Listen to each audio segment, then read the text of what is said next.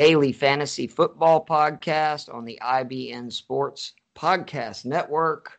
I am your host, Keith Fleming. With me, as always, the man, the myth, the legend, especially after your picks last week, which carried us, Joe Matz. What's going on, Joe? Just stressing about the Chicago Bulls tonight. Well, see if the new management can make a good pick. Yeah, I feel like, I'm an Atlanta Hawks fan, and I feel like this is a big draft for us because I like a lot of our young pieces, but they need, some help, especially with somebody that can help them on the defensive side of the ball. Obviously, with Trae Young as your point guard, you need all the defense around him that you can. And if we could get a big man, it would be great. I was really excited when you told me the kid from USC actually could be really good because most have said he will be around in the sixth pick. And I mean, that's just what they need. Of course, I do have other people that think we should run Collins at 5 and just play smaller ball because we have some big wings and like DeAndre Hunter, Cam Reddish, even Hurters, I think 6'7". But who knows? But this is not a basketball podcast for those listening the first time. It is a fantasy football. Each week, for those that are listening for the first time, we go through position by position. We use DraftKings pricing, and we try to give you an expensive tier, a medium price tier, and then a bargain tier. And we had a person comment this weekend. I apologize, I've already forgot his name. No, I haven't. It's Daniel Medeiros. I'm probably butchering his last name, but I really like what he put on the page. He said that he's listened to Daily Fantasy or been into it for a while, and he thinks it's the most solid podcast he listens to, mainly because rather than trying to hedge our picks or going with the crowd, we both put work into it. But what I really like was we don't go with contrarian plays, which I think is true because it's easy to just kind of take a bunch of guys that, average the most points. But we really try to give you plays that are options for you because obviously I think the best lineups, or at least the ones that can be the most successful, you want guys that do well that are not owned by a lot of other people because there's nothing more frustrating near the end when you're either in the money or trying to get into it and you're looking at the people, right around you and it's like, crap, they have, the same guys that I do. So it really is helpful. Real quickly before we get into this week's picks, like seriously, Joe saved us last week. My picks were not great. The Kyler Murray pick was obviously great at 8,100. It's the third week in a row I've gone with an expensive guy, Aaron Jones, Devontae Adams the week before, Dalvin Cook, Devontae Adams the week before, and Kyler Murray. He came through at 8,100. Golf had a bad game for me, Carr as well. Watson, you got screwed on the weather. That was just a bad luck deal. But man, the Tom Brady pick at 6,300 was just great. Two at 5,300 also ended up being a good pick. The wide receivers, I gave you Keenan Allen. Unfortunately, I mean, he scored a touchdown, but didn't have his kind of game. Cooks also fell to the weather in that game. Alan Lazard, who I was so excited about, ended up not playing, which was disappointing. But Joe, again, coming through. Scary Terry McLaurin at 6,800 had a huge game. Deontay Johnson, who we just talk about week after week, he had another really big game, which was great. And then at the flex position, my pick at J.D. McKissick at 4,900, he had another really good game. I think he scored 17 points at 4,900. You can't beat that. You had Antonio Gibson, who had a good game, and DJ Moore. And our defenses, again, came through for us. We both said we love the Saints at $3,000. This is like the third week out of about 5 that we both kind of came to a consensus on a defense. They scored 14 points. I mean, you can't ask for more than that out of a defense. At least in my opinion, in these things. You just want somebody, if you get double digits, you're going to beat, most teams that you're playing against. Overall, I thought there were some pretty good matchups this week. Did you agree? Yeah, this week's interesting. I mean, wide receiver, I think, is loaded with matchups that I like this week, which seems like the running theme this season, which I guess makes sense in today's NFL, where you can always find receivers you like. Running backs are a little more spotty, but I think there's a decent number of low-tier guys that I think are solid plays. And then tight ends just become a total crapshoot. Dude, it's so difficult. Like, it really is. I mean, it's just crazy. I mean, it's If you can nail your tight end, that's Oh in my yeah, opinion right now the biggest separator in lineups. Is if you get a tight end that goes for 15 points or more, man, you are way ahead of the curve. Because basically, yeah. outside of Kelsey, nobody is really having a great year. Gronk, I guess you could say, has been fairly consistent, but like even last week, he ended up I think with like 13 points because he had 2 catches for 50 yards and a touchdown. But you look at the guys like Mark Andrews, the Philadelphia tight ends, Evan Ingram, like guys that were supposed to be pretty good have kind of disappointed. But Yeah, I think I had 5 lineups last week, and I used a different tight end in each one. I don't think one guy scored 10 points. It was it's ridiculous. so tough. We're going to give you some this week, though, again. We'll go start with quarterback. My top tier guy is Lamar Jackson versus Tennessee 7,100. And I know you're already thinking, Keith, you really want me to play Jackson in a week that there's Murray and there's Wilson. They're playing each other. Both Seattle and Arizona's defenses are bad. And that's all fair, but I just think Jackson is significantly cheaper. He's 7,100. I believe Wilson's like almost $8,000, right? I know Murray's over $8,000. And what's been lost is that Jackson's still averaging 21.7 points per game. He scored 22.5 points last week in a rainstorm in New England. And then he gets the Titans' pass defense. They're giving up almost 300 yards per game and over 2 touchdowns. They've been good against the run, but if you look at their schedule, they haven't faced a lot of good running teams. So I also think Jackson has the ability this week to run as well, which he obviously does each week, but it's been Murray this year that has stole all the attention and also the big point performances by running a lot. But I just think if Jackson can throw on this team, and this is about the best chance he's going to have all year, one of them at least, it's obviously going to open up the run as well. That's going to mean more opportunities, if they're dropping back in coverage for him to take off. And again, he's averaging 21.7 points per game, and this is the best matchup he's had all year against a pass defense. So at 7,100, it's a little bit of a gamble, but he's got such a low floor because of the ability to run. I like Lamar Jackson. He's my top tier quarterback play this week.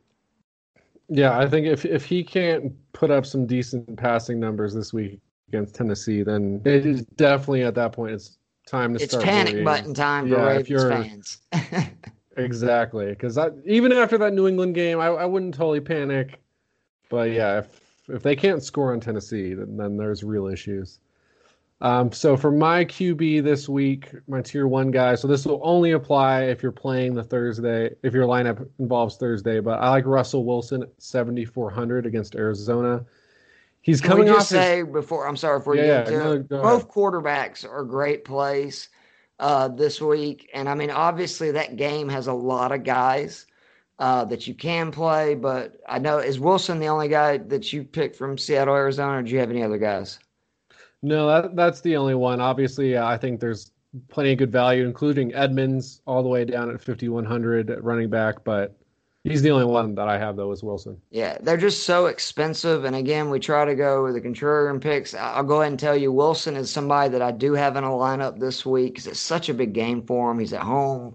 But it's just like Hopkins is so expensive, Metcalf's so expensive, and both of those defenses are so bad. It's kind of hard to know, probably outside of the quarterbacks, who is actually going to go off on the offensive side because they give up so many yardage, like both of them.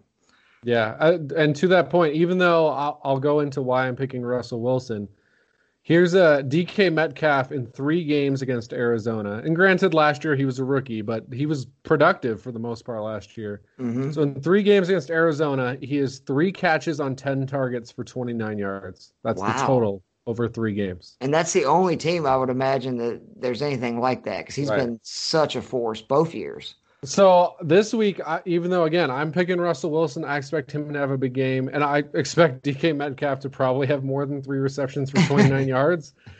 I would stay away from him at 7,600. I think there's plenty of other receivers you can get good value at. But back to Russell Wilson, this is the lowest amount he's cost at 7,400 since week 3. And it's because he only put up 12 points last week. But again, that's every other week he scored at least 24.9. So last week was the outlier. And again, this is an Arizona team that even though DK didn't do anything against, Russell put up 36 points fantasy-wise 4 weeks ago against this exact same team in a game where he threw 3 interceptions. So he had really an off game where he was turning the ball over, which has been an issue for him as of late. And he still put up insane numbers. This is going to be a shootout. I think Don't you think some of that's that. probably the fact that their running backs have been so banged up that he probably feels like he has Yeah. to do everything, and maybe he's making some throws he normally would not make? And I think that the same thing with how awful a defense is. It's clear that does not seem to be turning around. And to your point, yeah, Carson's been out. Shoot, I'm blanking on their backup's name, but he's been out. So yeah, Yeah. lack of run game, lack of defense. So he's going to force it sometimes. But Carlos Hyde, the Carlos immortal Hyde. Carlos Hyde. But in this game, they're gonna have to toss it like they do every week because they're gonna give up a lot of points. The Cardinals are 30th against QBs on DraftKings. They've given up multiple passing touchdowns in 6 of their 9 games, and they've given up 30 plus rushing yards in 3 straight games.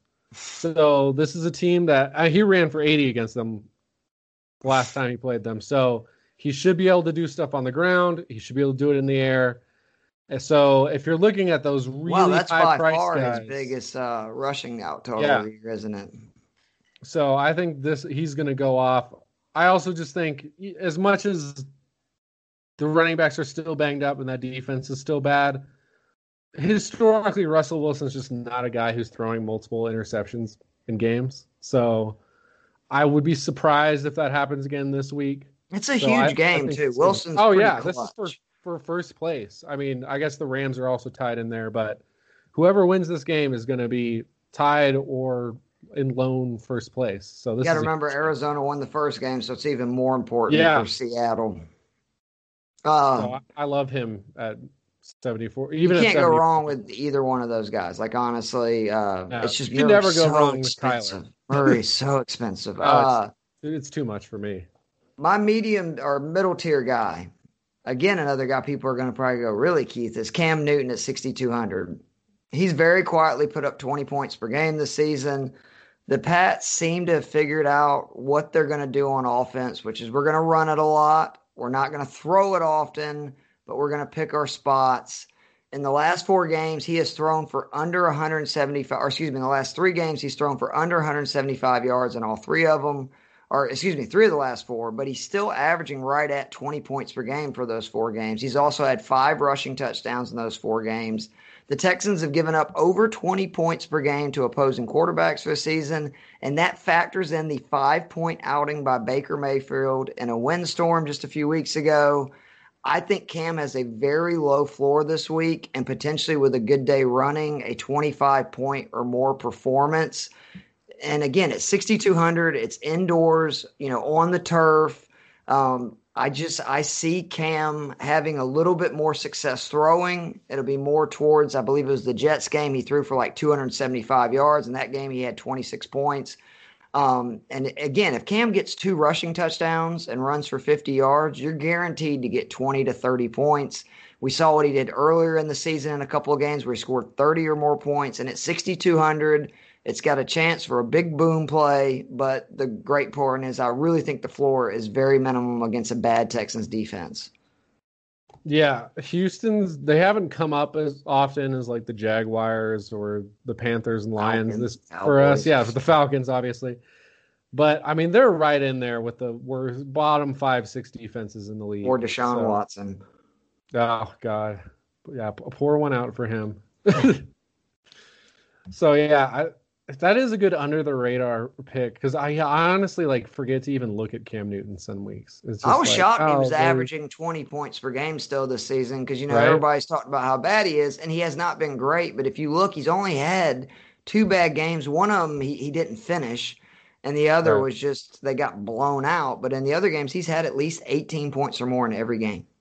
And I will be talking about one of his receivers later on, so I like that. My tier 2 guy, Mr. Consistency, Justin Herbert, 6,800 against the New York Jets. God bless New York Jets fans. So Herbert, like I said, consistent. 19.7 is his lowest score of the year. The only guy who's been consistently hitting that or higher is Kyler Murray. He has multiple passing scores in 6 straight games, which is why he's so consistent, because he's getting in the end zone. Despite baffling play calling at times. Like last week, I was so angry at how much they were running the ball when it seemed like they were able to kind of throw it at will. Well, they have to find a way to lose. So he's also averaged 6 points on the ground over his last 4 games. He's scored 2 touchdowns. He's getting I think he's scored at least 10 yards. So he's giving you at least 1 point on the ground in every game except one this year. Now, the Jets are 9th against quarterbacks, according to DraftKings. I'm a little confused by that number because ESPN has them as a bottom 5 defense against quarterbacks.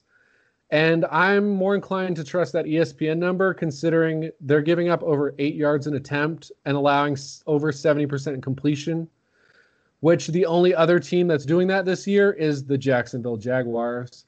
And actually, they have overtaken the Jaguars as the worst passing defense according to DVOA. So the Jets are right there with the Jags. It's just completely awful defense. Herbert's putting up 20 every week. I see no reason to doubt that he'll do it again.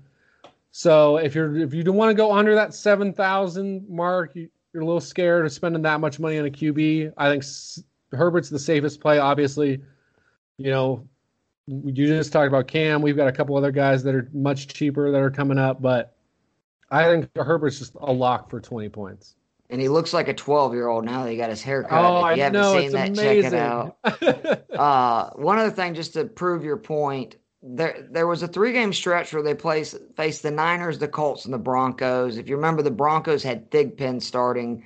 In those 3 games, the quarterback scored 18, 15, and 15 points. Josh Allen had that really bad game in Week 7 against them where he scored 16. In the other games, quarterbacks have scored 31, 28, 22, 47, 23. You can get it on the Jets. They are not a good pass defense. That's why sometimes I always talk about you need to look more than just the rankings because there's, contributing factors to that. The skilled players you're playing against at that position, weather games that we've seen in recent weeks, their defense is not good. And I mean, Herbert's basically an automatic play. I know I have him in a league with Joe Burrow, and I would have never guessed that it would be him every week I'm starting over Burrow, but he's just that consistent. My low-tier guy, Jameis Winston, and this pains me as a Falcons fan, 5,900. Breeze has been ruled out. The Falcons give up 30 points per game to opposing quarterbacks in fantasy, 30 points per game. It's been an ongoing joke on this podcast how bad they are. And now you got Jameis playing. There's a case you can make that Winston can make the Saints offense more potent because they're going to have an ability to throw the ball down the field. And what's been lost is the Falcons' run D is actually really good. Like it is. And it's not just, the secondary is awful, so teams are throwing on them because they faced, Dalvin Cook and Ezekiel Elliott in competitive games. And both of those, they held them under 100 yards. So I don't think it's going to be a case where Kamara and Murray will be able to dominate by running a lot. Now, you could see Kamara have 100 yards receiving for sure, but that's going to benefit you. And I just think Winston has the ability to throw the ball down the field. Now, full discretion, Winston could turn it over a lot. I actually don't hate the Falcons. It's a gamble play this week on defense because just how turnover, prone Winston is. I remember last year, the last play of his Tampa Bay career, which was so fitting, was he threw a pick 6 to the Falcons in overtime for us to win a meaningless game. But if he does not turn it over, I could see him having a really big day. And again, for 5,900, the upside is outrageous with the Saints' weapons and a quarterback that can actually kind of unleash them in a way that Breeze has not been able to this season. Yeah, and to your point about that Atlanta defense, I just looked up on Outsiders that 28th against the pass, 7th against the run, according to their DVOA ratings. So there's a very real phenomenon where they are good against the run, which in today's NFL, you'd rather be the reverse. Exactly. Especially with a good offense like they have. So my tier 3 guy, I'm going all the way down to 5,300, which I believe is the lowest mark for a starting QB this week. And that's Alex Smith against Cincinnati. I understand why he's down there, just because Washington obviously has not been a very productive offense. Smith's only thrown one touchdown over the last 2 games, but he's still put up 17 and 19 points on DraftKings because he's gone over 300 yards in both those games. And the first game against the Giants, he didn't come in until the second quarter. Yep. So he's been lighting it up in the air. Obviously, the end of that Giants game went poorly for him with interceptions, but I think, again, much like Russell Wilson, we've seen Alex Smith play over the years. He's not generally a turnover-prone guy. Mm-hmm. And he's playing a Cincinnati defense that you can put points up against. 23rd against QBs on DraftKings, 26th in passing yards allowed per game. Only the Falcons have given up more passing touchdowns. Falcons have given up not the Falcons, sorry. The Bengals have given up 6 straight games where they've had multiple passing scores, and 4 of those 6, they gave up at least 297 passing yards. That includes games against the Jaguars, which I believe Minshew was still starting at that point, Baker Mayfield, and old man Phillip Rivers. So all those guys have hit at least 297 yards and multiple scores. And so, again, the only thing you're worried about based on the way Alex Smith and that offense has looked the last 2 weeks is getting in the end zone, and the Bengals have let people get into that end zone. So Alex Smith's going to be in some of my plays this week for sure, because most of the time when I'm looking at QBs in the 5,500 range, like when we were talking about Drew Lock a couple weeks back. Right. That play worked out. I don't think I used him, though, because it was a little too risky for me. Seemed insane. Right. It was like, it could work, but he could also put up 6. I would be really surprised if Alex Smith lays a complete dud in this game. I think he's 17 and 19 the last 2 weeks against better defenses. I think that's probably his floor is around 17. So at 5,300, if that's what I got, I'd be happy. And there's the potential he's scoring mid-high 20s. So he's going to be in at least 1 or 2 of my lineups this week. And running backs torch the Bengals, but the Redskins' 2 running backs are really more effective catching passes than they are in just running the ball. And you've seen with the targets these guys are getting since Smith is playing, and they both scored touchdowns. I could see them, having big games and helping Alex Smith out to where, he's having to throw it 5 yards and, they take it 20-30, get scores. I like that play. I had not considered it, but that makes sense. Moving on to running back. My first guy or top tier play is Mike Davis versus Detroit, 6,800. The Lions' run defense, it's awful. We have picked on them on this podcast to a lot of success this entire season. For those who have not been listening, it's for good reason. They've given up 13 touchdowns on the ground. They've given 5 more coming out of the backfield catching passes. Davis, in games he has started, has averaged north of 6.5 targets per game out of the backfield. If you look at what Washington's backs did last week against this terrible defense, then you throw in the uncertainty of Teddy Two Gloves potentially not playing. And I think that's just going to lead to more of a workload for Davis, as I believe McCaffrey has already been ruled out, correct? I'm not 100% on that, but I know everything that I've read is presuming that he is out. So I just think they're going to lean on him heavily. The Panthers have, Davis has had some really good games in McCaffrey's absence, and none of his matchups were as good as Detroit. At 6,800, I think it's a very safe pick, and it's not, a price that's going to kill you like a Dalvin Cook or, one of those top-tier running backs. So I'm really confident. I always am against any running back versus Detroit. It's a reason we had both McKissick and Gibson last week, and they both did well. Yeah, 17 and like 20 points. So Mike Davis, 6,800 is my top-tier back. Who's yours? Mine is Miles Sanders. And, yeah, just to your point, though, real quick on Davis. Yeah. I know if people look over his last month, it has not been an overly productive month. But to your point, the matchup is just too good.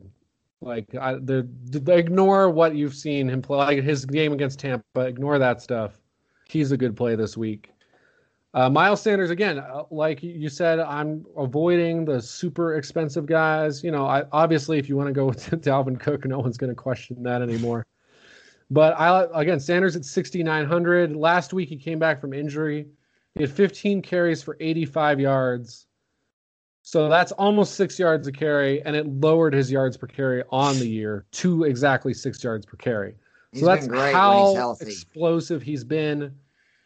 Cleveland is a middle-of-the-road defense on average against the run, but we've seen Josh Jacobs and James Conner go over 100 yards in the last month. Last week, Sanders was unlucky not to score a touchdown. He got touchdown vultured by Corey Clement. Boston Scott broke one deep. I was livid. Because Boston Scott does that against the Giants, but no one else. I don't know why that is. It's true. If you want to look it up, I don't have the numbers with me, but it's a real phenomenon. We know he scored in the last 2 games. Yes, we do know that. And so I think Sanders is much more likely to get a touchdown this week. Again, guys averaging 6 yards a carry. We've seen other good running backs go over 100 against the Browns. And, I mean, the thing is, I think there's a tendency right now to overrate that Browns defense because they've looked good twice in fucking windstorms. This is not actually a very good defense. They're average at best.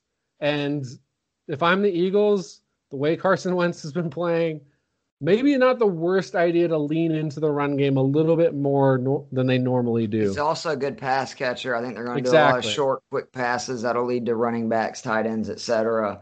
I didn't really have a middle tier. I mean, I do, but they're lower price, both my middle and bargain guy. I love the guy you have as your middle tier play. He's in several of my lineups this week. So why don't you go ahead and give yours because he's a little bit more expensive than the 2 guys I'm going to give. Sure. So I'm going back to the well. He came through for me last week. 149 yards and a touchdown on 21 touches. As DeAndre what did I tell you a few weeks ago, Joe? I think when all said and done, he's going to be the best back in this class. Swift's a stud, man. He might be because, I mean, yeah, you look at a lot of these other guys. Edwards-Helaire has been stuck in a rut. Taylor might be the 3rd running back on the Colts now. I don't know what's going on there. Akers is stuck. It's probably the 3rd running back the Rams. Yeah, and Swift just every week seems like he's getting more and more of the playing time as he should be. Yep. Because he's clearly the most dynamic back. 5 of his last 6, he's hit 10 plus, so you're not going to get a dud. And this is just a great matchup. Panthers are 30th against running backs, 4.9 yards per carry to backs, 14 touchdowns allowed on the ground, and they give up 6.6 receptions and 45 yards per game to running backs through the air, where Swift has also been productive. So I see no reason to go away from him. There's a reason he jumped all the way. I don't remember what he was last week. Oh, yeah, he went up almost $1,000, yeah.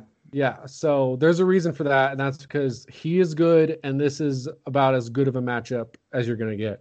The percentage of carries, too, and snaps has swung his way in the last 3 weeks. We talked about how, you remember, he had got off to such a bad start. He dropped that touchdown pass. That was brutal. In the first game, it was almost like they then just said, okay, we got to, we don't want to put too much on this guy, but each week he gets more, and he keeps rewarding them, and I just love this matchup. He's in several of my lineups. I love that play. Again, my medium and bottom tier guy are both kind of in that bottom tier, but Kalen Ballage versus the Jets at 5,600. He's made the most of his opportunity the last 2 weeks. He's averaging almost 16 points per game. The Jets are not known as one of the better plays for defenses against running backs, but they should be. They give up 100 yards per game, almost 4.4 yards per carry. They've given up multiple rushing touchdowns in 3 games, and they average giving up over 6 receptions for 44 yards to backs catching passes out of the backfield. Ballage has been the main back for 2 weeks. This is going to be your last chance to play him, the last chance to get a Chargers back and a good offense. It's the featured back for this cheap because it looks like Austin Eckler is going to be back next week. And not to mention just the fact they may get up on the Jets, pretty big. And I could see them just pounding it with Ballage because, again, you got Eckler coming back next week. It looks like more than likely he is going to be their featured back the rest of the way, and he should be. He's their most talented back. So I like Ballage, 5,600 versus the Jets. I don't see any way this game plan gets away from him getting a significant amount of touches and carries because I just don't see the Jets getting up big on the Chargers. And I think at 5,600, it's another guy that he has a very low floor and a potential for a high ceiling. All right, I'll go ahead and do my bottom tier. Yeah. Just keep it rolling. Sorry. Nyheim Hines versus Green Bay, 5,200. Hines has become the most consistent running back to play for the Colts in the last 3 games. He's had 55.5 points over those 3 games. Until last week, Hines was reliant on his pass catching ability to be relevant, but he had 12 carries for 70 yards versus the Titans. Now he faces a Packers D that is awful against the run. We remember the game Dalvin Cook had against them where he single-handedly beat them with, I think, like 260 yards and 3 touchdowns. They also have allowed 6 games with 5 or more receptions by running backs. Remember that the Saints running backs had 14 receptions for 146 yards. The Texans backfield had 9 catches for 85 yards. Hines is very similar to some of those backs. He's shifty. He's a great pass catcher. And I just see Indy using him not only to run the ball, but they're going to see how teams have had success throwing the ball to running backs against this defense. This is a big game. The Colts and the Packers are both, in the playoffs and the division hunt and the conference hunt, all that stuff. And it's going to be a strength for them. And Hines has just looked like the best back. And I know some people worry because there's a 3-headed monster, but if you really look at it, he is by far the best pass catching back. And that is one of the biggest weaknesses of the Packers defense is they really struggle against teams that have good pass catching running backs. I'd be shocked if he doesn't have at least 5 to 7 receptions. And I'd be shocked, honestly, if he doesn't have a touchdown. I love him at 5,200 as the bargain play at running back. Yeah, I like that. That Colts backfield is scary, but what's the safest thing when we're in PPR? It's receptions. Yep, give me those catches. He's guaranteed those. And yeah, last week we saw him actually running the ball really effectively too. And yeah, that Green Bay defense can be carved up by running backs. So my lower tier guy, again, at the risk of just repeating myself last week. The Washington football team has all of a sudden became so fantasy relevant. Like one of the best receivers, 2 good running backs, a tight end that's a decent play week after week. Like it's crazy. It makes you wonder. I mean, obviously health has been a thing, but I wonder why they didn't turn to Alex Smith earlier. Exactly. And again, this is just a good matchup against Cincinnati. Gibson, much like Swift, when I picked him last week, came through. Not as big, 65 yards and 17 touches, but 2 touchdowns. It's the second time in 3 weeks he's scored 20 plus, so we've seen the explosions. He has 8 straight games, so outside of the first game he ever played in the NFL, he scored at least 9.5. So when you're looking at guys below 6,000 and you're seeing that this guy's giving you at least 10 every week, and we all know backs can give you a 3-4 point performance like it's no joke. We've so seen that's big. Yep. Anyone who's played Jonathan Taylor for the last 3 weeks. So again, Cincinnati, 5.2 yards per carry, 27th in rushing yards allowed at 133 per game. There's a lot to take advantage of here. It's a weird week to just feel good about the Washington offense in general, but that's where we're at this week. I love it. Going on to the receivers, let's stick with Washington. I'm going with Scary Terry McLaurin at 6,900 versus Cincinnati. He is averaging 22.5 points per game since Alex Smith has been the starting quarterback for the Washington football team. He's had at least 7 targets in each game this season and 10 per game over his last 4. The Bengals defense is giving up a passing touchdown in 9 straight games and 8 passing touchdowns over the last 4. Do not overthink this. I said it last week, and when you were talking about Terrius, one of your plays, Alex Smith is much more accurate. Like, yes, he may not be able to go down the field quite as much, but McLaurin is such a good route runner. He's so freaking just athletic that he can take any play and turn us a touchdown, as we saw in the Giants game 2 weeks ago. An accurate quarterback is going to lead to just a more consistent floor for him, to where he's going to have at least 5-6 receptions every game for 60-70 yards. That's an automatic 12 to 14 points. If he has a touchdown, now you're talking 18 to 20. And if he busts a big play, now you're talking 25 to 30, which he's capable. And again, he's only 6,900. He's really starting to get into that category that we were talking about Keenan Allen for weeks and weeks and weeks before finally they're starting to inch him up. We're seeing the same thing with McLaurin. I just think, again, he's going to have another big game this week. You're going to see his value jump up considerably. So you need to grab him up this week at 6,900. Yeah, I'm a huge fan of that play this week. He did not make my list, but that was in part because I saw he was on your list, so I was like, I don't need to talk about him. Because Terry's been awesome, and again, love everything about matching up with the Bengals this week. Potential shootout too on both ends, I think. Yeah, I think Washington has some play as a defense because I think they're going to get a number of sacks in this game and probably some turnovers. But that's what Washington's been as a defense this year, as a team that gets sacks, does some good stuff, but gives up like 24, 27 points. My tier 1 guy, he did not come through for us last week, but I'm going to keep riding with him. Keenan Allen, 7,400. Last week was a bad week. He still broke 10 points. It's the 8th straight game he's done that. It was 8 of the 9 games he's played this year. He's had at least 8 targets. He's 3rd in the league in receptions and targets. The 2 guys ahead of him, Stephon Diggs and Allen Robinson, are both having their buys this week. So he actually, on a per-game basis, is getting the most targets in the league. He's scored 5 touchdowns. So, I mean, Keenan Allen's he's giving you everything. What did I say a few weeks ago again, Joe? I said it was unlucky that a guy getting that many targets was not scoring touchdowns. 3 straight weeks since he scored touchdowns. I expect him to score again this week. Yeah, again, Jets 23rd against wide receivers, the worst pass defense in the NFL, according to Football Outsiders. So I see no reason to expect another off week of 10 or 11 points. I think he gets back into the 20 zone. Love Keenan Allen this week and almost every week.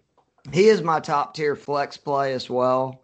And just to add on to that, and I mean, I'll remind you when we get to the flex plays that he's in, but that way we don't have to go over him again. Again, he had his worst game since week 5 last week, but he still scored 12.9 points, had 7 targets, scored a touchdown in his 3rd straight game, and the Jets average 2 receivers giving up 15 receptions and almost 200 yards per game. Just 2 receivers. Keenan Allen is a must play this week because, again, at 7,400, you have guys like Julio, who's going to have a tough matchup. Almost every receiver above him, with the exception of Michael Thomas, and there's some danger there. Because, who knows what's going to happen with Jameis. I mean, I think it could work out great, but we really don't know. Allen, to me, is him and McLaurin are the 2 guys that if you're going to spend around $7,000 on any player, because there's a lot of good options underneath that, I think those are the 2 guys you need to really target. I know I am in a bunch of leagues. But there is a bunch of guys lower than that. My middle tier guy is Justin Jefferson. He's playing Dallas, who is like the Falcons, like the Titans. One of those just terrible secondaries. He's only $6,000. He is the definition of a boomer bust guy. In his 4 best games, he's averaging 29.25 points per game. And the other 5, he's averaging 6.46. So there's some risk. But the good news is 3 of the 4 boom games came against those bottom tier defenses. The Falcons, the Titans, the Cowboys are right there in that category with them.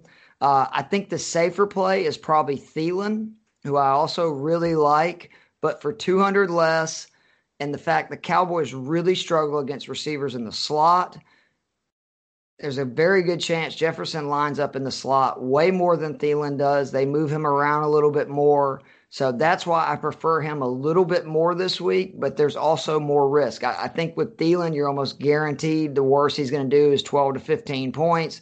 Obviously, you've seen there's been games that Jefferson will have like 3 to 6 points. But Jefferson has that ability with his explosiveness and stuff, as we've seen many times, where he'll go over 30. He's had a 46-point game. And again, for $6,000 against one of just honestly a dreadful secondary. And again, in a dome, I love Jefferson this week. Yeah, and to your point, Adam Thielen is my mid-tier guy this week. Go. And, there's a reason that he's dropped down to this level. He hasn't actually broken 50 yards for 3 straight games, which I can't remember the last time that happened. Matchups. So, like the Bears, he had a good. Oh, yeah, the Bears are as rough as it gets.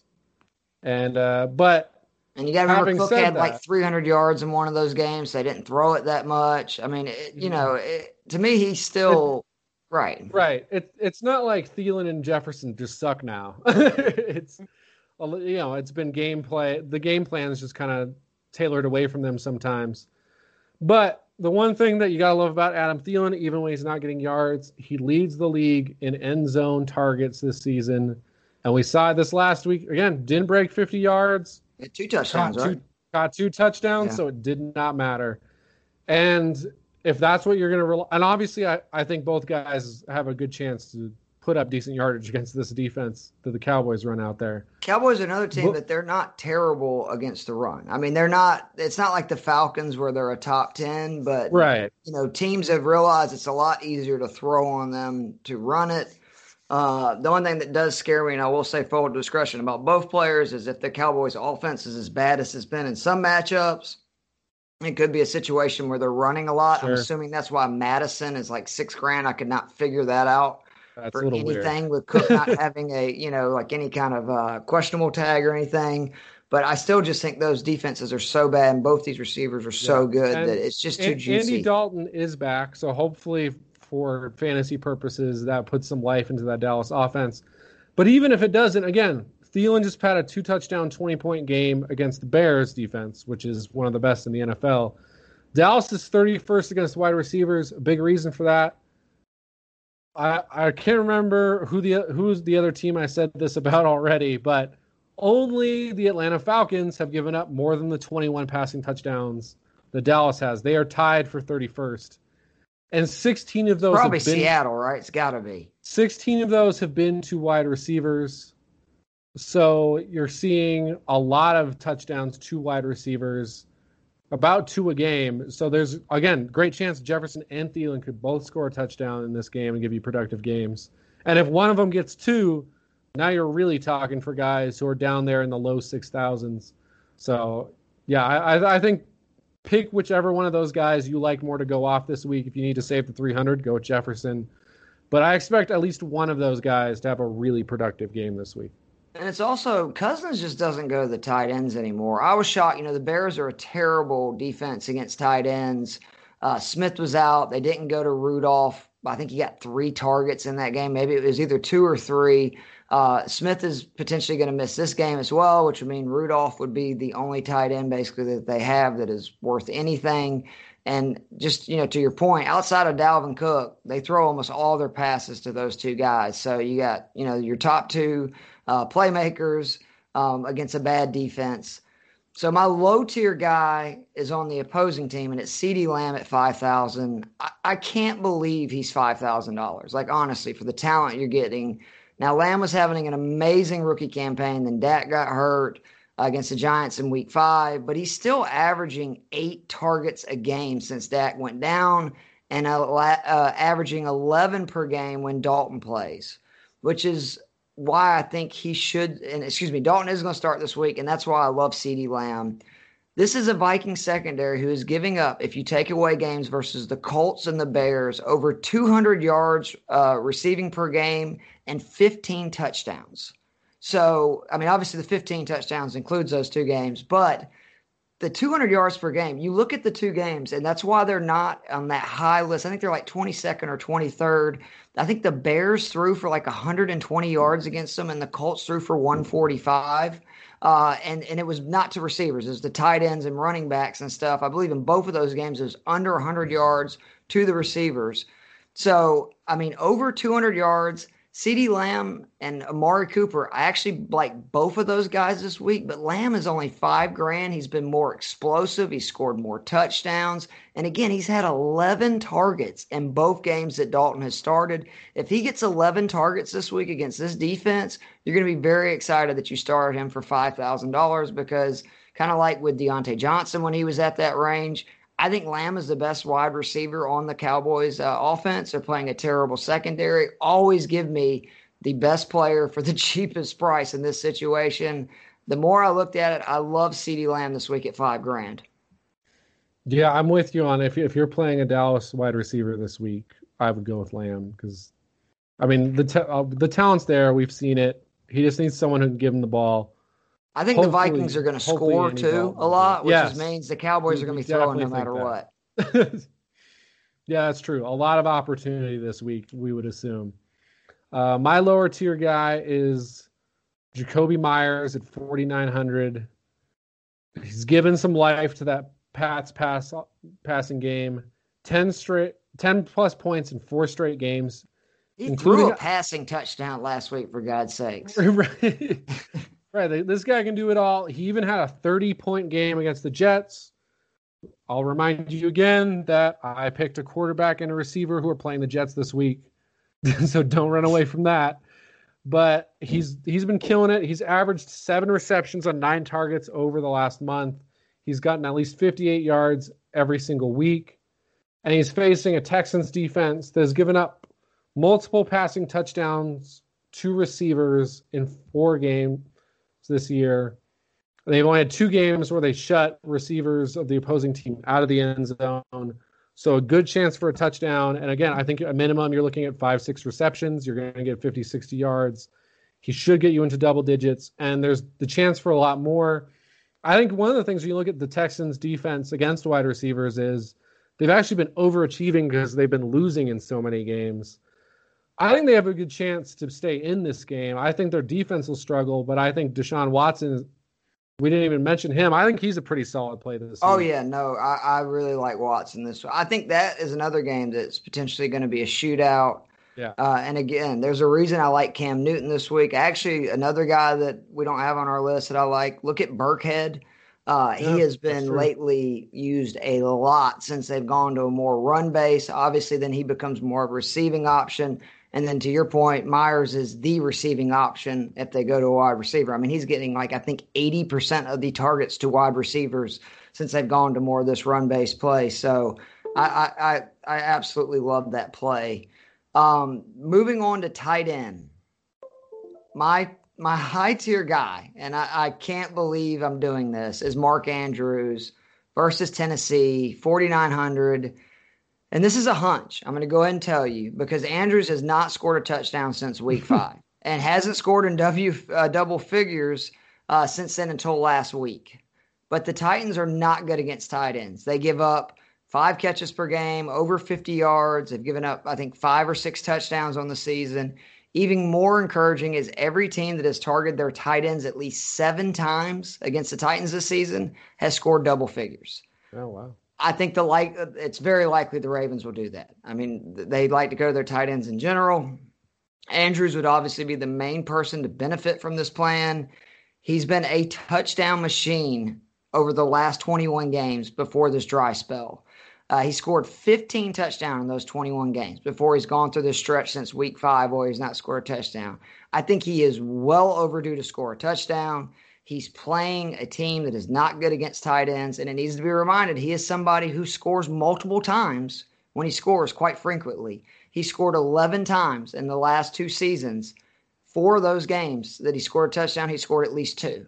So for 4,900, and I know it's a gamble, but we've been talking about tight ends are so difficult anyway. I think Andrews has more boom potential this week than any player on the board, and it's not going to cost you like it normally does at tight end because he's played so bad the last few weeks. He's all the way down to 4,900. I actually going to have Andrews in a few lineups this week. Again, it's a gamble. I'm totally willing to admit that. Lamar hasn't looked great, but you got to remember there was a rainstorm. They've had some tough matchups against the Steelers in that time. This is not one of those teams. The Titans are terrible against the pass, and Andrews in most games, if they were throwing the ball decently early in the season, he was scoring a touchdown in all those games. He was having these big games. I was like, oh, Mark Andrews is in the man, and then he's had this bad stretch. So I really do like Mark Andrews at 4,900.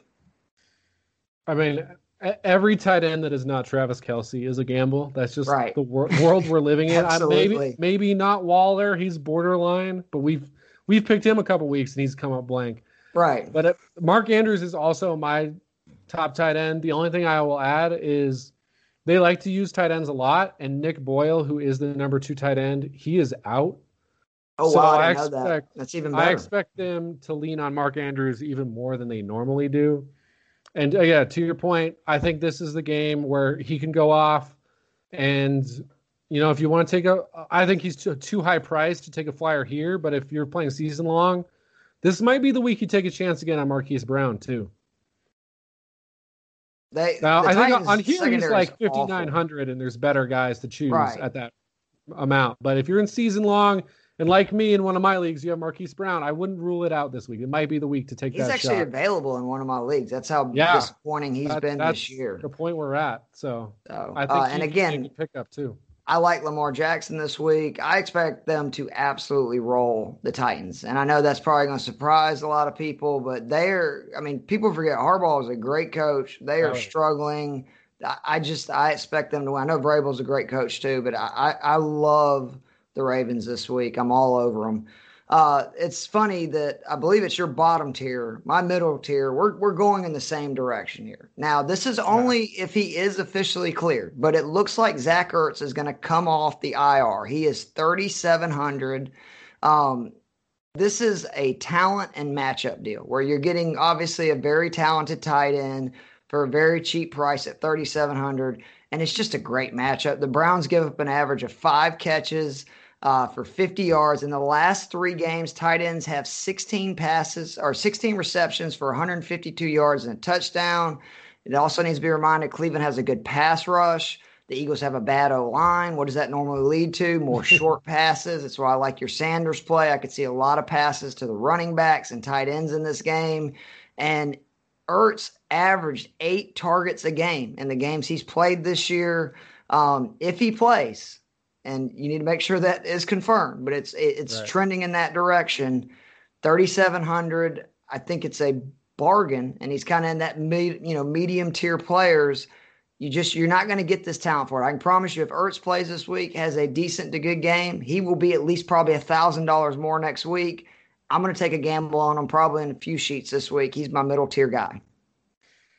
Yeah, so I'll bounce around a little bit here just to stay in there with my lower tier guy, which is Dallas Goedert at 3,800. I mean, you went more in detail with it, but yeah, Cleveland 27th at covering tight ends. Obviously, I think he's a better play if Ertz is not out there. Oh, but yeah. even if Ertz I think they're both. Yep. I don't think it's a bad play because again, we've seen. Yeah, they struggle. If Ertz is out, I think Rodgers is not a bad play either. I mean, that's how bad the Browns are, and I think they're going to attack tight ends. And so, yeah, I mean, we've also seen that sometimes when a guy right when he comes off IR, teams can be cautious sometimes. I know that murdered me with Jordan Reed a couple weeks ago. Mm-hmm. And then the next week he had like 5 catches for 60 yards. So, obviously tight ends. Yeah, monitor Ertz. If they're like he's a full go 100%, then I would probably take Ertz over Goddard at that point, just because you saved $100 and what's the difference? But remember Dallas now has 2 games? I think 2 games under his belt. They both had ankle injuries. Yeah, and so, but if you have any worries about Ertz, or again, especially if he's out, I like Goddard at that play. My mid-tier guy, I'll go bounce back up to him, which is TJ Hawkinson, another guy who let us down last week, like Keenan Allen. He has scored 3.3 points last week, Hawkinson. But here's the key thing.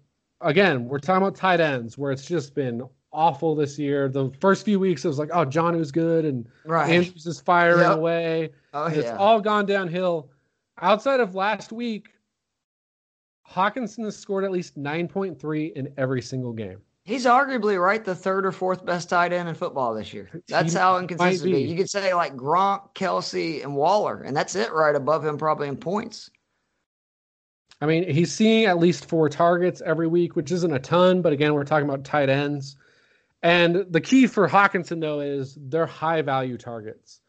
The article from PFF that usually tells me the exact number of end zone targets guys have had on the year did not give that this week, but I know he want you to pay for it. They had the article, it just didn't give the exact same information it normally did. But I know he was top 5 in the entire league in end zone targets. He's had 5 touchdown receptions this year, and again, Carolina, I expect that to be a fairly high scoring game. Probably they're 22nd against tight ends, and again, he's been probably the 3rd most consistent guy in the league at tight end, and he's 4,200 this week. So he's definitely going to be in some of my lineups. He dropped $900 in 1 week with a favorable matchup. Yeah, And then in the lineups that he's not in, and I don't spring up for Andrew, the guy you're about to talk about is definitely going to be in some of my leagues, especially the ones where I take Alex Smith. You're talking about, yeah, Logan Thomas. He's been one of our favorite plays this year, especially because he's always the bargain one. Yeah. He's playing Cincinnati. He's 3,100. He consistently gets 6 targets per game. He's facing the 31st defense versus tight ends. The Bengals average giving up 5 catches for 60 yards and 6 touchdowns on the season. That's basically Thomas's stat line most week is usually 5 catches for anywhere from 30 to 60 yards. We've said it every time we play him. If he gets a touchdown, you're looking at, 12 to 18 points. But the great thing is his floor is so low because I think it's one game he had like 1.9 points. And other than that, I think he's had like 7 or more. In every other game, he's got a lot in that kind of like 7 to 10 point range. He's just very consistent. And again, for 3,100, you're getting a guy against a very bad defense against tight ends. And we've talked about it. It's a crapshoot with tight ends. And this guy's been as consistent as anybody in the sense that he's not had any other than one game. He's had no games where he has like 2-3 points. TJ Hawkinson, who has been one of the best tight ends in football, you just said, had 3 points last week in a great matchup. So I like Logan Thomas. The one other guy I want to ask you about, it's the second week of Austin Hooper being back. We talked about all the targets and stuff he's been getting. The Eagles are dead last in the NFL versus tight ends. Do you like Austin Hooper? I think he's like $4,000 this week. Yeah, I do. He was right there with Goddard for me for my lower tier guy.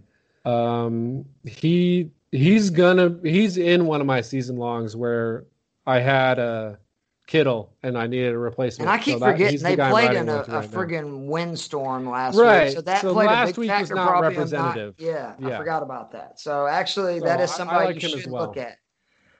Moving on to flex, I said earlier, Allen is my expensive play. So I'll go ahead and go into my medium tier. Then you can give both your top tier and medium tier.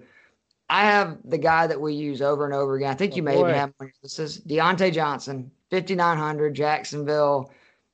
My man Joe has been saying for months that this guy is the best receiver Pittsburgh has when he's healthy. And he continues to prove that. Last week, 6 catches, 116 yards, and a touchdown. In the last 3 weeks, the Jags secondary has given up 36 catches for 632 yards and 5 touchdowns to wide receivers. The Pittsburgh Steelers receivers are going to feast.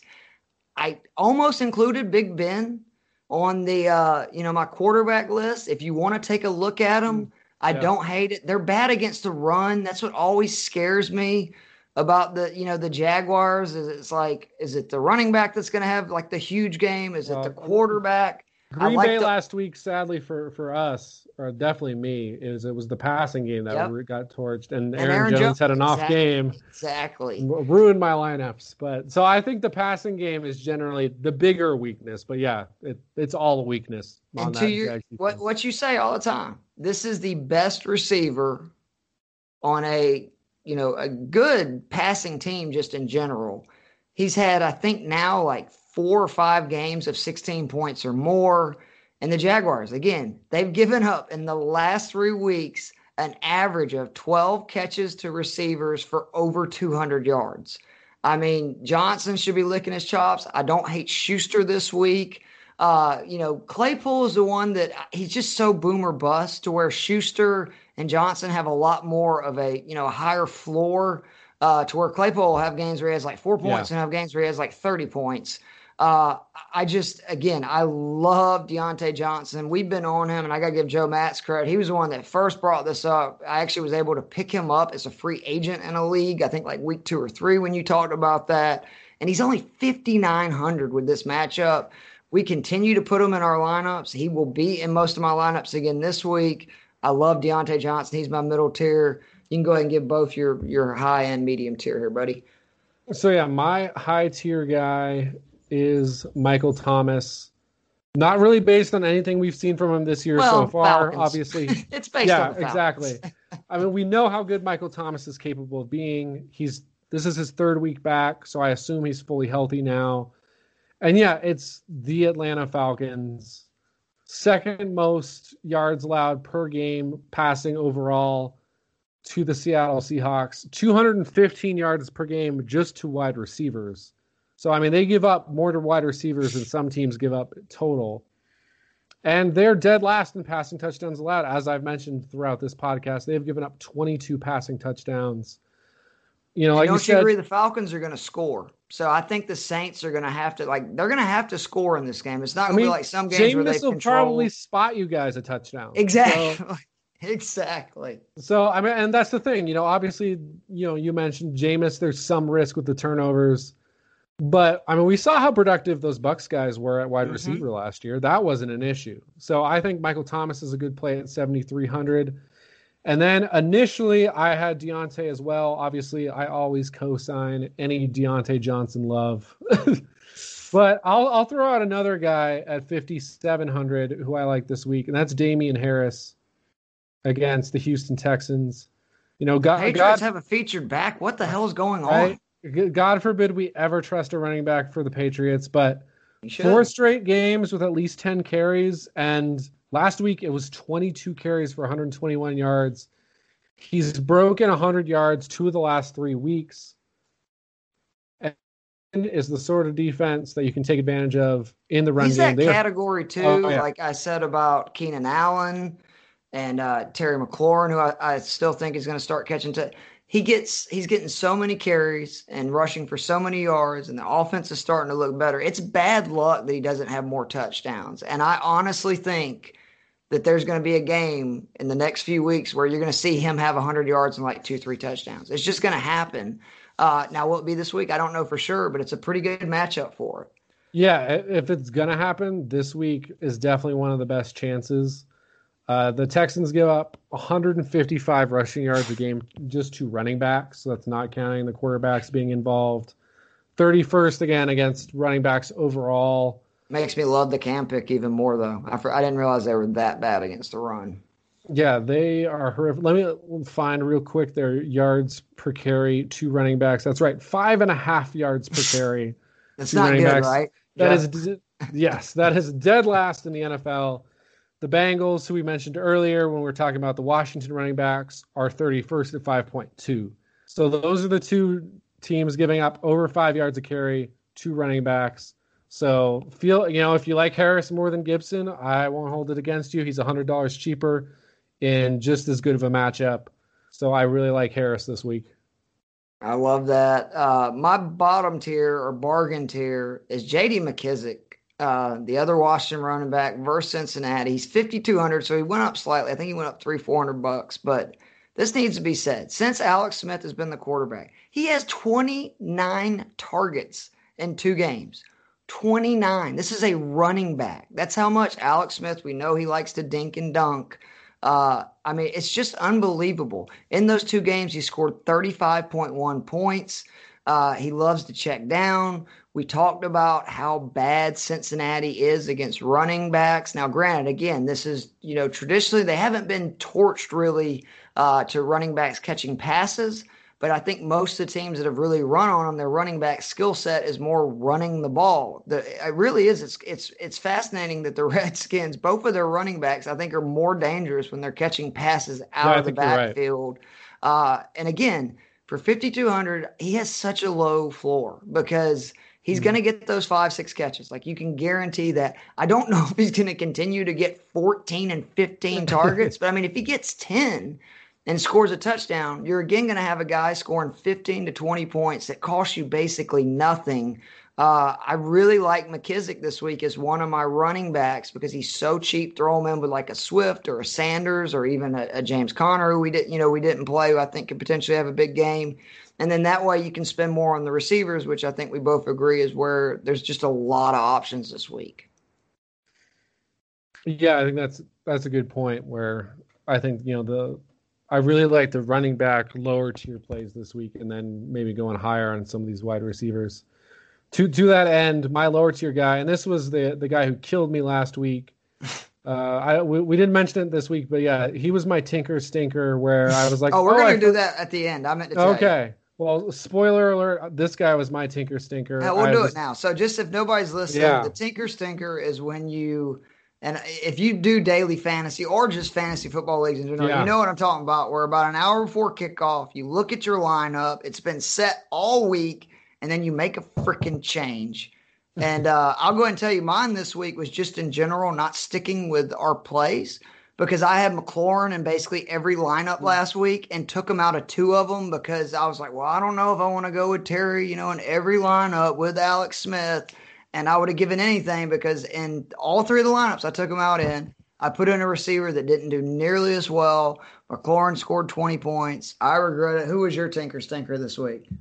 So it was Duke Johnson. I kind of forgot that he was starting, and then I was like, "Oh, they're in a windstorm. They'll run the ball." I was licking my chops. I had him in a bunch of lineups. I had him and Giovanni Bernard, who's another guy who's a good play this week if Mixon is out again.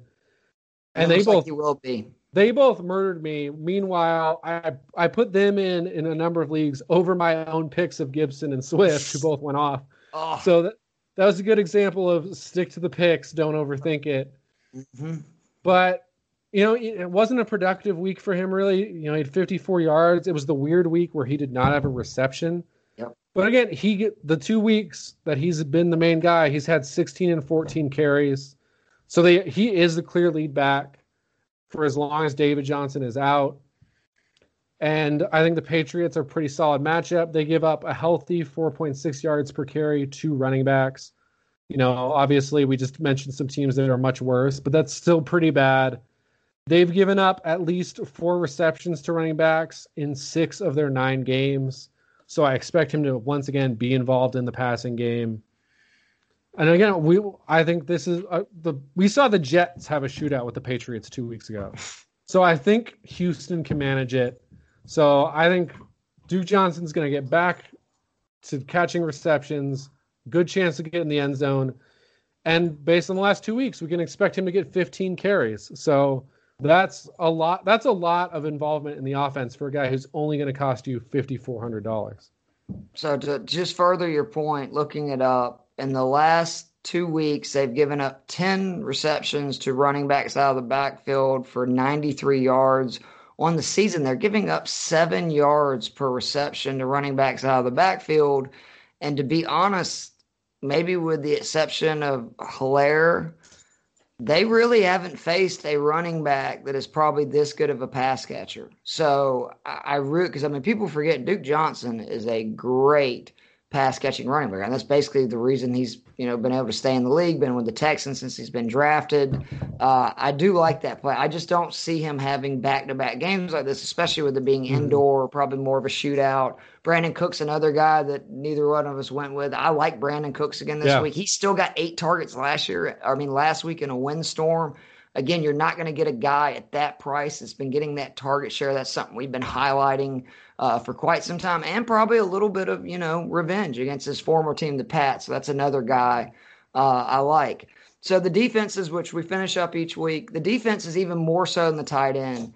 We'll give you a high tier, middle tier, lower tier, but in all honesty, unless we just feel really strongly about one, we're just going to kind of tell you our teams because it's a crapshoot, man. You have a defensive, touchdown, or like last week again with those damn Dolphins with a punt return. It just those kind of things are really what end up being it. But my high tier is the Steelers versus the Jaguars at 4,600. The Steelers defense is still pretty good. They're most accessible to the pass. They're facing a rookie quarterback. That's the potential for it to get ugly, which I'm not saying it will because the Jaguars have a decent offense. I've also noticed Robinson is questionable. But at 4,600, I don't think it's a slam dunk, so I probably wouldn't use them in too many lineups. My favorite play this week is the Dolphins at Denver for 3,400. The Dolphins defense just might be one of the best defenses in the league because they consistently keep putting up points week after week after week. Denver is very hit or miss. Drew Lock last week looked more like the Drew Lock before the 2-week stretch. Where one of those games was against the Falcons. The other was against the Chargers, which is another defense that has, really struggled in Bosa's absence. And then I mentioned it earlier, the Falcons are my cheap play at 2,300. Jameis Winston is a turnover machine for his career. again, he throws a pick six. Even if the Yep. Falcons end up giving up 25 points, they're going to get as many points as, most of the teams in the league, if not more. If you're, trying to, make a bargain, or you just get down to it and it's like, crap, I don't have that much money left. I don't hate the Falcons against Jameis Winston. That's my bottom tier. Who are your three defenses, Joe? My top tier is the Chargers at 4,000, and the reason I'm picking them can be summed up as they're playing the Jets. Yep. Is it Darnold or is it Flacco again? Do you know? Ooh, I'm not sure. That is a good question. Not that either is a bad option. Yeah, it doesn't really matter that much. I guess I'd curiosity. I'd probably prefer Flacco, but maybe Darnold's more likely to throw a pick six. I was just going to say I'd like Crowder a lot more if I knew Darnold was coming back, because Crowder had some great games earlier this year. No, saying that Darnold is still expected to be out this week, but Gase says he expects him back this season. So that's good news. He's not out Joe Flacco, give me that. My mid-tier, I'm with you on the Dolphins. Actually, according to DraftKings, Denver has been even more giving to opposing defenses than the Jets this year. That says something. So, I mean, and we talked about this before when we've picked the Dolphins, and this was before they were just consistently good. They've torched bad offenses. They got double digits against Jacksonville, against whichever backup San Francisco guy. Actually, they played Jimmy G for a half. Mm-hmm. They played the Jets, double digits. They smoked the Rams, who are a good offense. They put up decent numbers the last 2 weeks, 6 and 8. They slowed down Herbert as much as anybody had. Now, again, some of it was bad coaching. Having watched that game, I don't know what they were doing with their play calling, but and their special teams is really good, which is something that cannot be, again, forgotten when it's defenses, because a punt return for a touchdown, a punt block, all of that stuff equates to points for the defense. So they're probably my favorite play on defense this week. But my lower tier is Washington at 2,900 against Cincinnati. And that boils down to, I just think they're going to get quite a few sacks in this game. Cincinnati has given up 32 sacks on the season, which I believe only Philadelphia has given up more. And that Washington defensive line, they have 28 sacks. That's top 5 or 6. When you do adjusted sack rate, which Football Outsiders does, which kind of takes into account like the situations you're in, they're the second highest adjusted sack rate to Pittsburgh. And we just saw Pittsburgh ravage this Cincinnati team last week. So, I think Cincinnati will probably put up some points this week, but they're going to give up at least 3 or 4 sacks, probably 1 or 2 turnovers. So if you want to save some money, obviously I didn't even think about your Atlanta one. I got another one I wanted to talk to you about because they're cheap.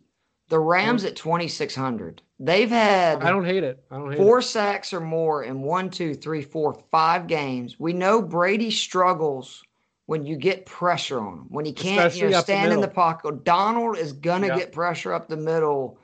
It's a primetime game. The Bucs will be there. I mean, the Rams, I know they got to go cross country, but they'll probably be there Saturday. They'll probably spend all day Sunday there. At 2,600, the more I'm thinking about it, this is a team with 8 interceptions, 31 sacks, and 5 fumble recoveries. They just held Seattle to 16 points, a very good Miami offense in recent weeks to 22. And if you think about it, I think they had 2 defensive touchdowns that week. Miami did. Outside of Buffalo, who scored 35 points again, no other offense has scored more than 24 points. And, this is a team that held Dallas to 17 points when they had Dak and they were scoring a gazillion points against everybody. That actually is probably the bargain play over the Falcons. And again, I know it's, technically risky because Tampa Bay's got all those weapons, but I just know Brady historically really struggles when you get pressure, particularly as you said up the middle. I really like that. Again, this is a team that has had in their last 4 games, 7, 11, 19 sacks in their last 4 games. I mean, they're averaging 7.9 on DraftKings. They've scored at least 4 in all but 1 game because, again, they're just giving you those sack points every week. So that's a good call for that mid-tier. I could definitely say we've seen Tampa Bay struggle. They struggled against the Bears, which are a similar caliber defense. And we've seen them struggle against the Saints. Yeah. So yeah, we've seen them have problems against better defenses, and the Rams are clearly in that category this season. So not a fantasy question, but just kind of finishing up the podcast. Do you think the Rams might be the best team in the NFC? Like top to bottom? I know golf is obviously their weakness, but I mean, they got good. That would be the reason I'd be skeptical, but I mean, yeah, I guess overall talent-wise, I think top to bottom, I would probably say them and the Saints feel like the most. And it's funny, it's the same thing with the Saints, right? The biggest question for the Saints is their quarterback too. Yeah. I would lean the Saints as my number one team in the NFC right now. But again, we've talked about this before. I mean, you could just be like, I believe in Aaron Rodgers. I believe in Russell Wilson. You pick like 5 teams in the NFC, 6 teams even. And it's not like the AFC where it's Chiefs and who's the main challenger. So before we get out of here, because we finished this podcast, obviously whatever you want to plug, and then tell me who you have your Bulls picking tonight with the 3rd pick. 4th pick. But, 4th pick, sorry. If he falls to them, I do think they'll take LaMelo Ball. I don't think he will, though. I'm hoping. Could you imagine LaMelo and God, why am I blanking now on y'all's guard that has actually gotten to be really good? Well, we got LaVine and then Kobe White. Kobe White was going off at the end of last year. Well, White doesn't surprise me. LaVine's the one, though, that I'm shocked because he was a dunker and he's a legit scorer now. He is. He scores like 25 a game now. Although I think if we drafted Ball, I think that would be the end of LaVine at least. I mean, that should be a trade piece, right? That should get you something back. But if I have to make one guess, I know a lot of people have been saying Denis, whatever his last name is, the Israeli guy. But I think Tyrese Halliburton. I think he's a good fit in that you can work him in with White and LaVine because he's another ball handler. So you've just got that gives you 3 guys that can move the ball. He's a spot up shooter. And a lot of stuff I've heard about the Bulls is we're trying to instill just a winning culture. And everything I've heard about Halliburton is like A+ intangibles. Like he's just the guy that people gravitate towards. So that's who I'm betting on. So I'm hoping if Ball doesn't fall to us, so fingers crossed. We'll see. And you want the USC guy, right? Yes, I do. Or the kid from Auburn. I mean, that's if there's not something crazy where either Wise or one of those guys falls, which Edwards, which I don't think is going to happen. What do you want to plug before we get out of here, Joe? Oh shoot! I don't really think I have anything. Plug your Twitter page. You don't do that. At Joe E. Matz. So it's Joe and then an extra E and then MATZ. Hopefully now that politics is winding down a little bit, I know right now my feed is basically just I'm retweeting a ton of political stuff. So hopefully there'll be more of an even balance with sports, politics, and like movies and TV as we go on from here. And Joe he never talks about it, but Joe is an incredible writer. I love reading his reviews on TVs and movies. You have a website, right? You want to plug that? I haven't posted anything in a bit. Yeah, but the great thing about TVs and movies, you can read a review even after it's been up. That's true. You can also see my NFL preview from this year, in which I said the Dallas Cowboys would be the 1 seed in the NFC. So that's fun. That's all right. But at JEMats, or not at, it's a website, jemats.blogspot.com. So that'll take you to whatever I've written over the last few years. Should definitely check it out. Seriously, I love reading his movie and TV reviews. For me, just plugging the IBN podcast feed. Always. We'll be doing a Team Turnbuckle. That's the wrestling podcast. We'll be doing a new episode Thursday, previewing Survivor Series, one of the 4 main pay-per-views each year. Okay. Me and Alan last week did the Masters preview. We're going to try to start getting more into that. The gambling podcast on a regular basis. Me and RC are going to do the immediate reaction podcast again for the NFL playoffs this year, where after that last game, probably starting week 17, we'll immediately talk about what happened that weekend, preview any of the matchups, what you need to know, what we're looking for, etc. And then me and Joe are probably going to do 2 podcasts next week. With the 3 games on Thanksgiving, we're thinking about doing a podcast on Tuesday that'll just preview the 3 games. I know a lot of people, they'll have a lot of the the lineups for just the Thursday games, or either the Thursday to say Sunday.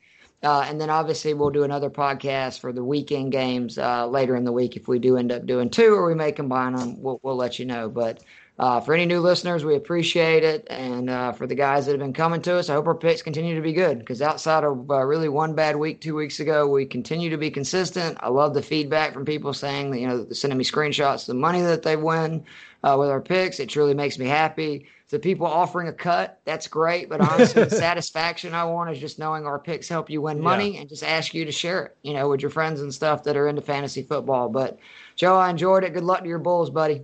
Yeah, likewise for you and the Hawks. Thanks, buddy. We'll talk soon, and we'll see you guys.